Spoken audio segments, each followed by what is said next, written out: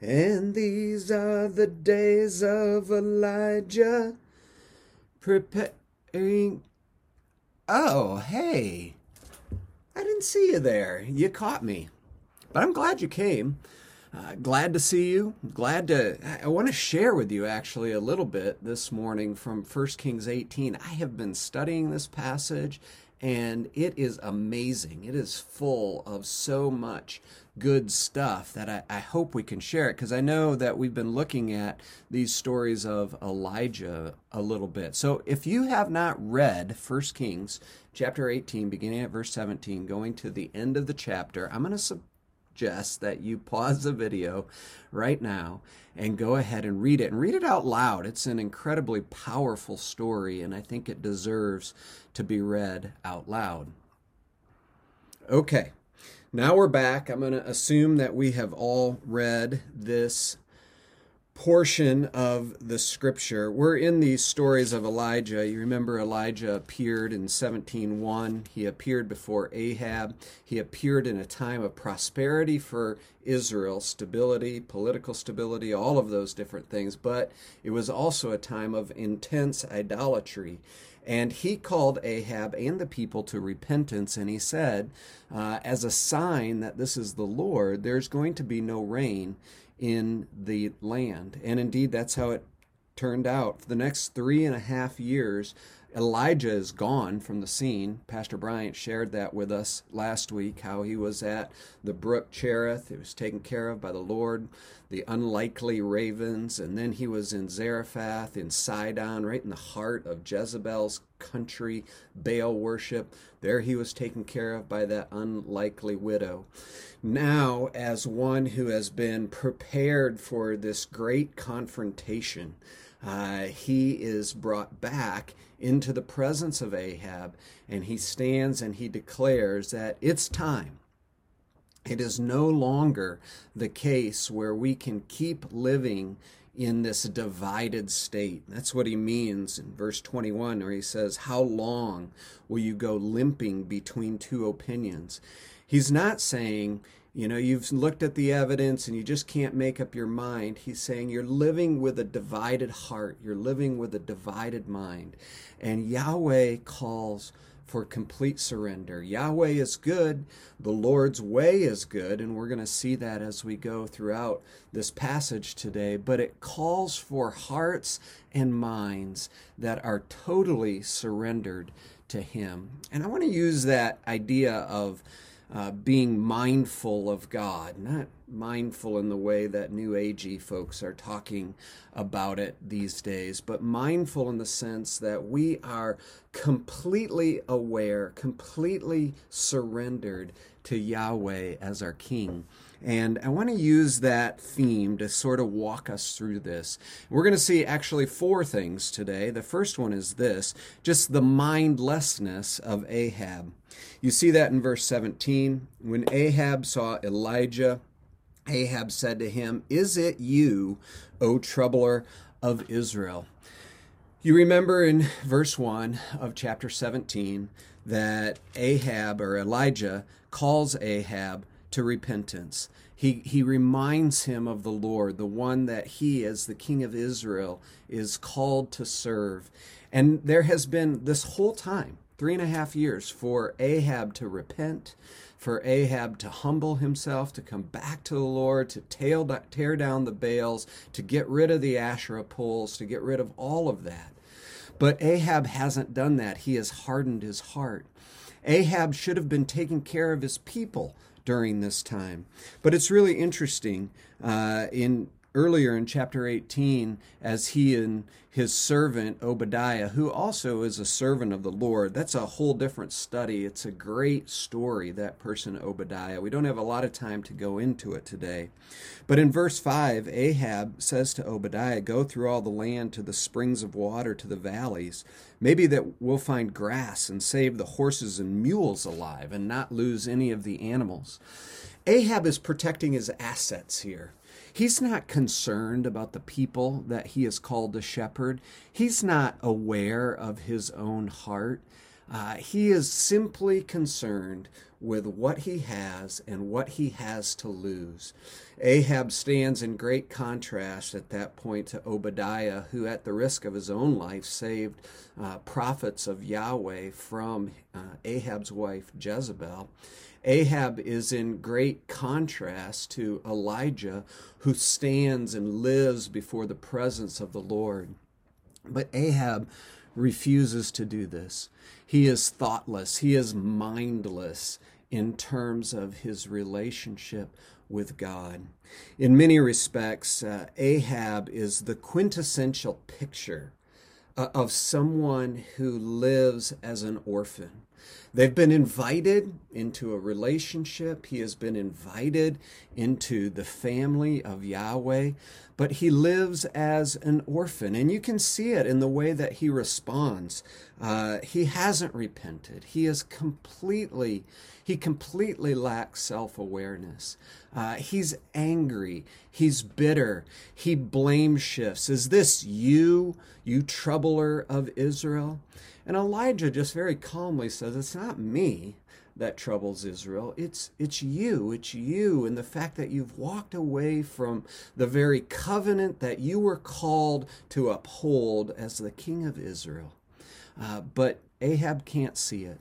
And I wonder sometimes if we don't live like Ahab, or if we can't see some of those qualities in our own life where we are angry and we blame shift and we lack a self-awareness of things maybe even that have been pointed out to us in the past, but we refuse to see.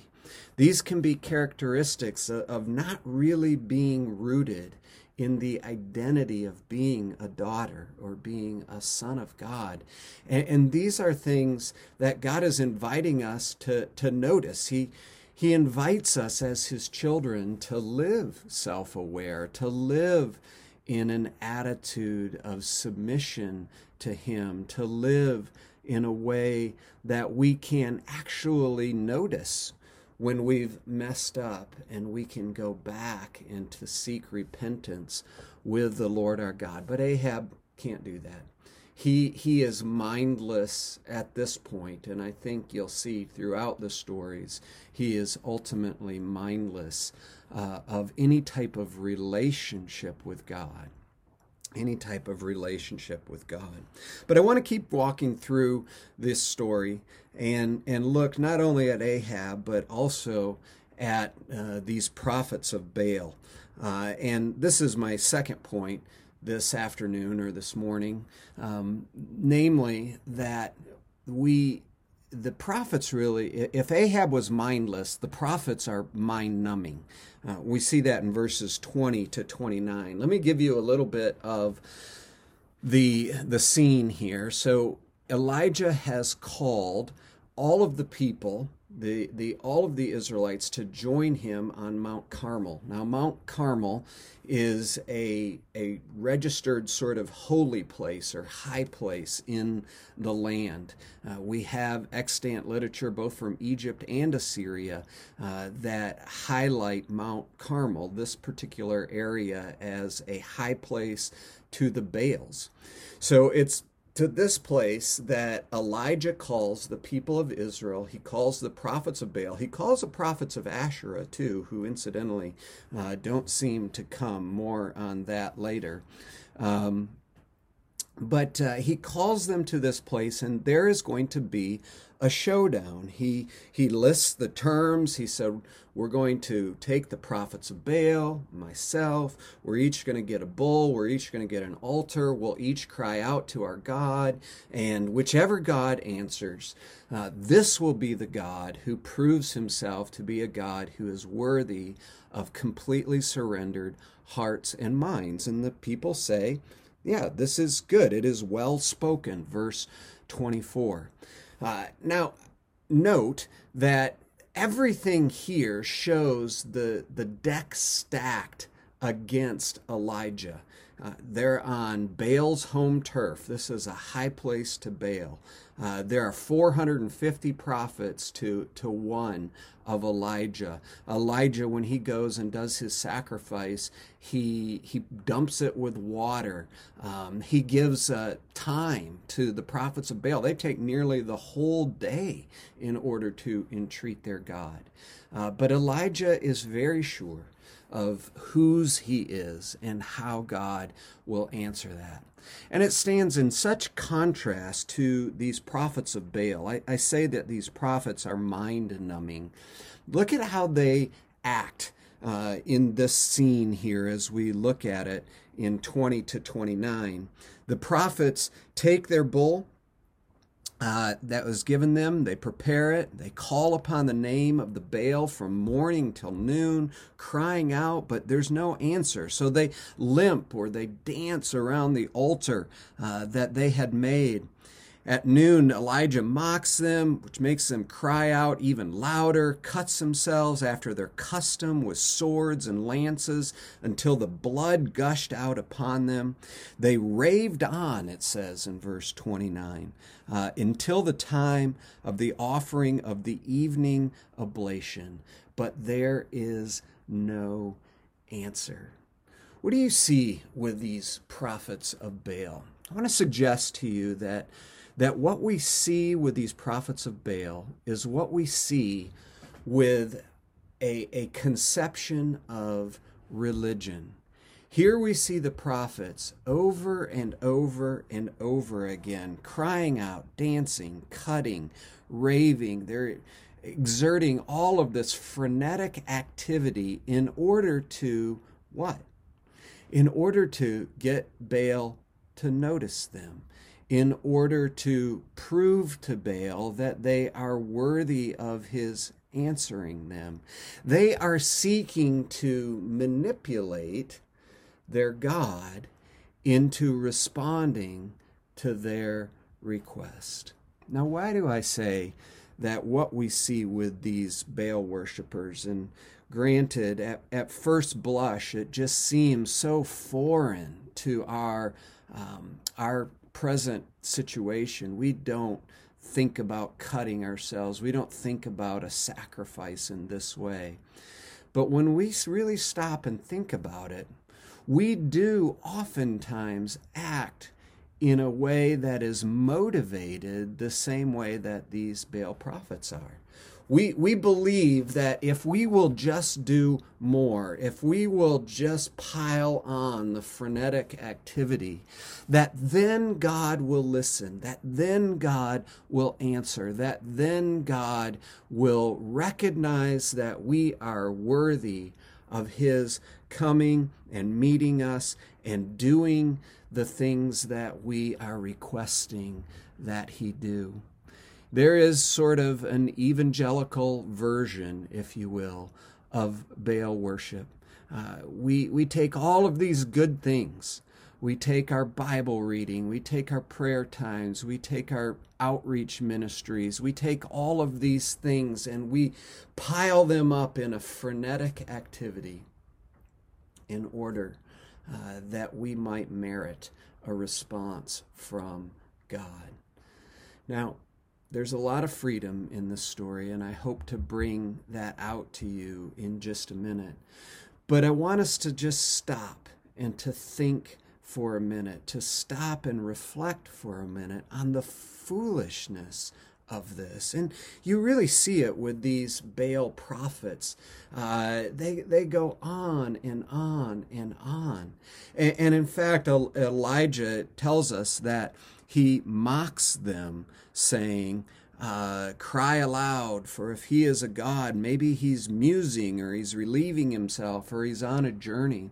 The word mocks is actually what we call a hapex legomena. It's the only time that word is used in the entire Bible in Hebrew. We don't have a clear sense of it. One of the things that I would note for you, though, is I don't think that Elijah is mocking them in the sense of from a place of pride, from a place of I know better than you. because he actually uses their own words against them. He just points out the inadequacies or the fallacies, these things that they're talking about. He's on a journey, or perhaps he's asleep and must be wakened. These were actually stories that Baal worshipers had about his God. In the Ugaritic text, there is the story of Baal's consort, Anat, who comes to visit him, but he's gone. He's on a journey. Or there were stories about him going to sleep or even dying. Like, this is part of the cutting themselves. They are seeking to identify with this God who dies every year and then has to be raised in a different time, and then will bless them with fertility and all these different things. So what Elijah does here is he points out the inconsistencies in their own stories. And I think that this is a model for us. Not pride, never pridefully mocking somebody, but helping them in a way to see the fallacies, the inconsistencies, the lack of foundation, that the things that they are believing that cannot stand. And maybe we take this time even to reflect in our own relationship with God, our own acting before Him. Are we acting in a way that is actually looking to us, or are we acting in a way that is looking towards Him? The contrast, of course, is Elijah, and we see this in verses 30 to 38. If Ahab was mindless and the prophets were mind-numbing in the way that they approached God and danced frenetically before Him, what happens next is truly mind-blowing. You see Elijah, and again, the contrast with the prophets is just so great. When the people come to him, he heals the altar, repairs the altar. Literally, the word is healed. He takes the 12 stones according to the number of the tribes of Jacob, and then he prays. He rebuilds the altar. He pours the water over the sacrifice that he cuts. He does it a second time and a third time with the water until the water runs all over the altar, fills the trench. And then Elijah, the prophet, came near and he prayed. Just a very simple, earnest prayer. O Lord, God of Abraham, Isaac, and Jacob, let it be known this day that you are the God in Israel, and that I am your servant, and that I have done all these things at your word. Answer me, O Lord, answer me, that this people may know that you, O Lord, are God, and that you have turned their hearts back. It's a beautiful, earnest prayer. It shows what we've already seen in Elijah, that he is so founded in his identity as belonging to the Lord. And he prays to him out of that secure heart of belonging, this secure heart that has been strengthened in his time by the brook and his time with the widow. He prays earnestly. He prays earnestly for the people. Contrast to Ahab. Ahab's worried about his oxen and his horses and his mules.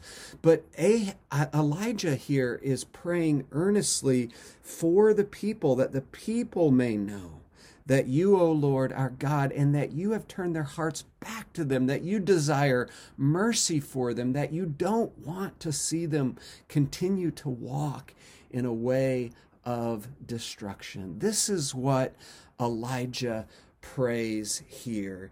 And then notice the result.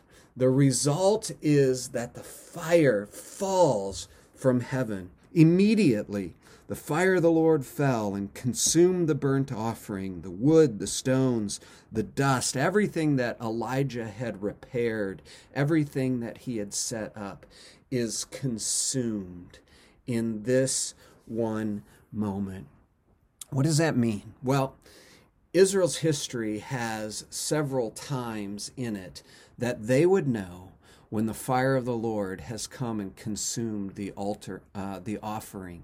In Leviticus chapter 9, at the consecration of the tabernacle, the fire of the Lord came and consumed the altar, the offering, and the people bowed down. They fell on their face in worship. In 2 Chronicles chapter 7, the same thing happens after Solomon prays in chapter 6 of 2 Chronicles. At the dedication of the temple, the fire falls and the people fall on their face and they worship God.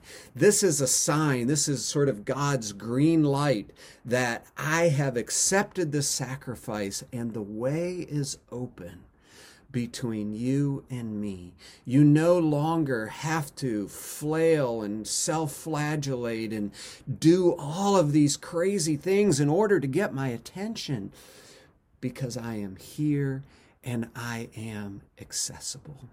This is what the fire falling from heaven was saying to the people of Israel, and this is what that fire falling from heaven is saying to us as well, because we have even a greater picture of a sacrifice that took the entirety of the wrath of God, the fire from heaven that fell on him as he was spread out on the old rugged cross, as he was spread out on a hilltop, as he was laid on the altar, as it were. And the fire of God's wrath fell full on Jesus, and it consumed him, just like this altar with its 12 stones symbolizing Israel, symbolizing the Old Testament version of the church. So the fire fell and consumed Jesus, who was the true Israelite, who was our substitute, our atoning sacrifice. And when the fire falls from heaven on him, it is the final time. It is finished. It's really interesting here. 2 times we're told that when Elijah begins and Elijah prays, it's the time of the evening sacrifice, the evening oblation. This is the exact time, 3 o'clock, when Jesus cried out, "It is finished," and the temple veil was ripped in two, and that access between God and his people is opened forever. As we look at this story here, it's mind-blowing, not just in what God does here in calling down the fire and just showing his absolute supremacy over all things, but it's mind-blowing in the picture that it gives us of the final sacrifice of Jesus. Remember, Hebrews 10 verse 10 tells us that Jesus was the sacrifice once for all that was accepted by the Lord. Brothers and sisters, this is such a sweet, sweet picture of what our Lord has done for us, in that he was consumed in order that we might not be. When God is coming and saying, how long are you going to keep limping between two opinions? How long are you going to keep limping like these prophets in these ineffective ways of trying to manipulate a God to do your bidding? I am a God that has given myself for you. And now I am inviting you into a relationship where you sweetly surrender to me. And you know my grace, and you know my fullness, and your mind is blown because of my love for you. And you notice that things begin to change. This is the last thing I just want to touch base with you here. There are actually a couple of things. You notice then, and this is where I term this mind altering. Things begin to change at this point. I've already mentioned to you just the people's choice. The people do fall on their faces before the Lord, and they say, the Lord, Yahweh, he is God. Yahweh, he is God. And that same choice is coming to us. We've just alluded to it, the invitation of the Lord to set our minds on Him, to abandon all of our own self-salvation efforts, and to accept the absolutely finished work of Christ. There's something else here to note, though, in this mind-altering point that we are making. Verse 40, and it's a rough verse. Seize the prophets, Elijah says. Let not one of them escape. And they seize them. Elijah brought them down to the brook Kishon, and he slaughtered them there. 450 prophets of Baal slaughtered on this day. Now, for many people, and I understand this to some degree, this is very problematic. So see, here you go. You've got this great story of God coming down, doing all this, and then we're going to end it with angry Elijah slaughtering 450 people. Really? Well, what we have to understand is that when Elijah does this, he is acting as a covenant arbiter. He is acting as God's arm of justice. If you look back in Deuteronomy chapter 13, you see in the covenant documents that God had made with his people Israel, he had clearly laid out what the penalties were for apostasy, especially for those who lead others into apostasy. And it's very, very graphic in Deuteronomy chapter 13. It's very detailed. If a prophet or somebody who even does some real things leads you astray, they're to be put to death. If your brother, or the son of your mother, or your son, or your daughter, or the wife you embrace, or your friend entices you away from God, you are to kill them personally. You are to bring justice to them personally. And talks about a whole city. We saw this earlier in Mount Carmel is a picture of what happened in Exodus chapter 32 as well. Exodus chapter 32, when the golden calf was made, you remember Moses, when he came down, he called the people to him, and the Levites came. And then he said, put your sword on your side, each of you, and go to and fro from the gate to the camp, and each of you kill his brother, his companion, his neighbor. And the sons of Levi did according to the word of Moses. And that day, about 3,000 men of the people fell. It's amazing. And again, these things are troublesome to us, but we are so locked into a view of God that doesn't recognize the absolute holiness of what he has called us, who he has called us to be. And when we see this, and when we see the covenant documents, and when we see what God has called and invited the people to, and the ways in which they flaunt that, the ways in which they go against that, we recognize that this isn't a matter of simple angry vengeance. This is a matter of justice. And this is what helps us to recognize the beauty of what Christ did. When Christ took that wrath of God, he took the wrath of God that is displayed here by Elijah against these prophets. The prophets most likely were Israelites. They were people that had converted to Baalism, had walked away from Yahweh, and were leading others away. What happens here is justice. It's not anger. It's not revenge in that sense. It's justice. And what makes the gospel so beautiful is that Jesus takes that justice. He suffers all of the torments of hell for those of us who will find ourselves in him, surrender to him.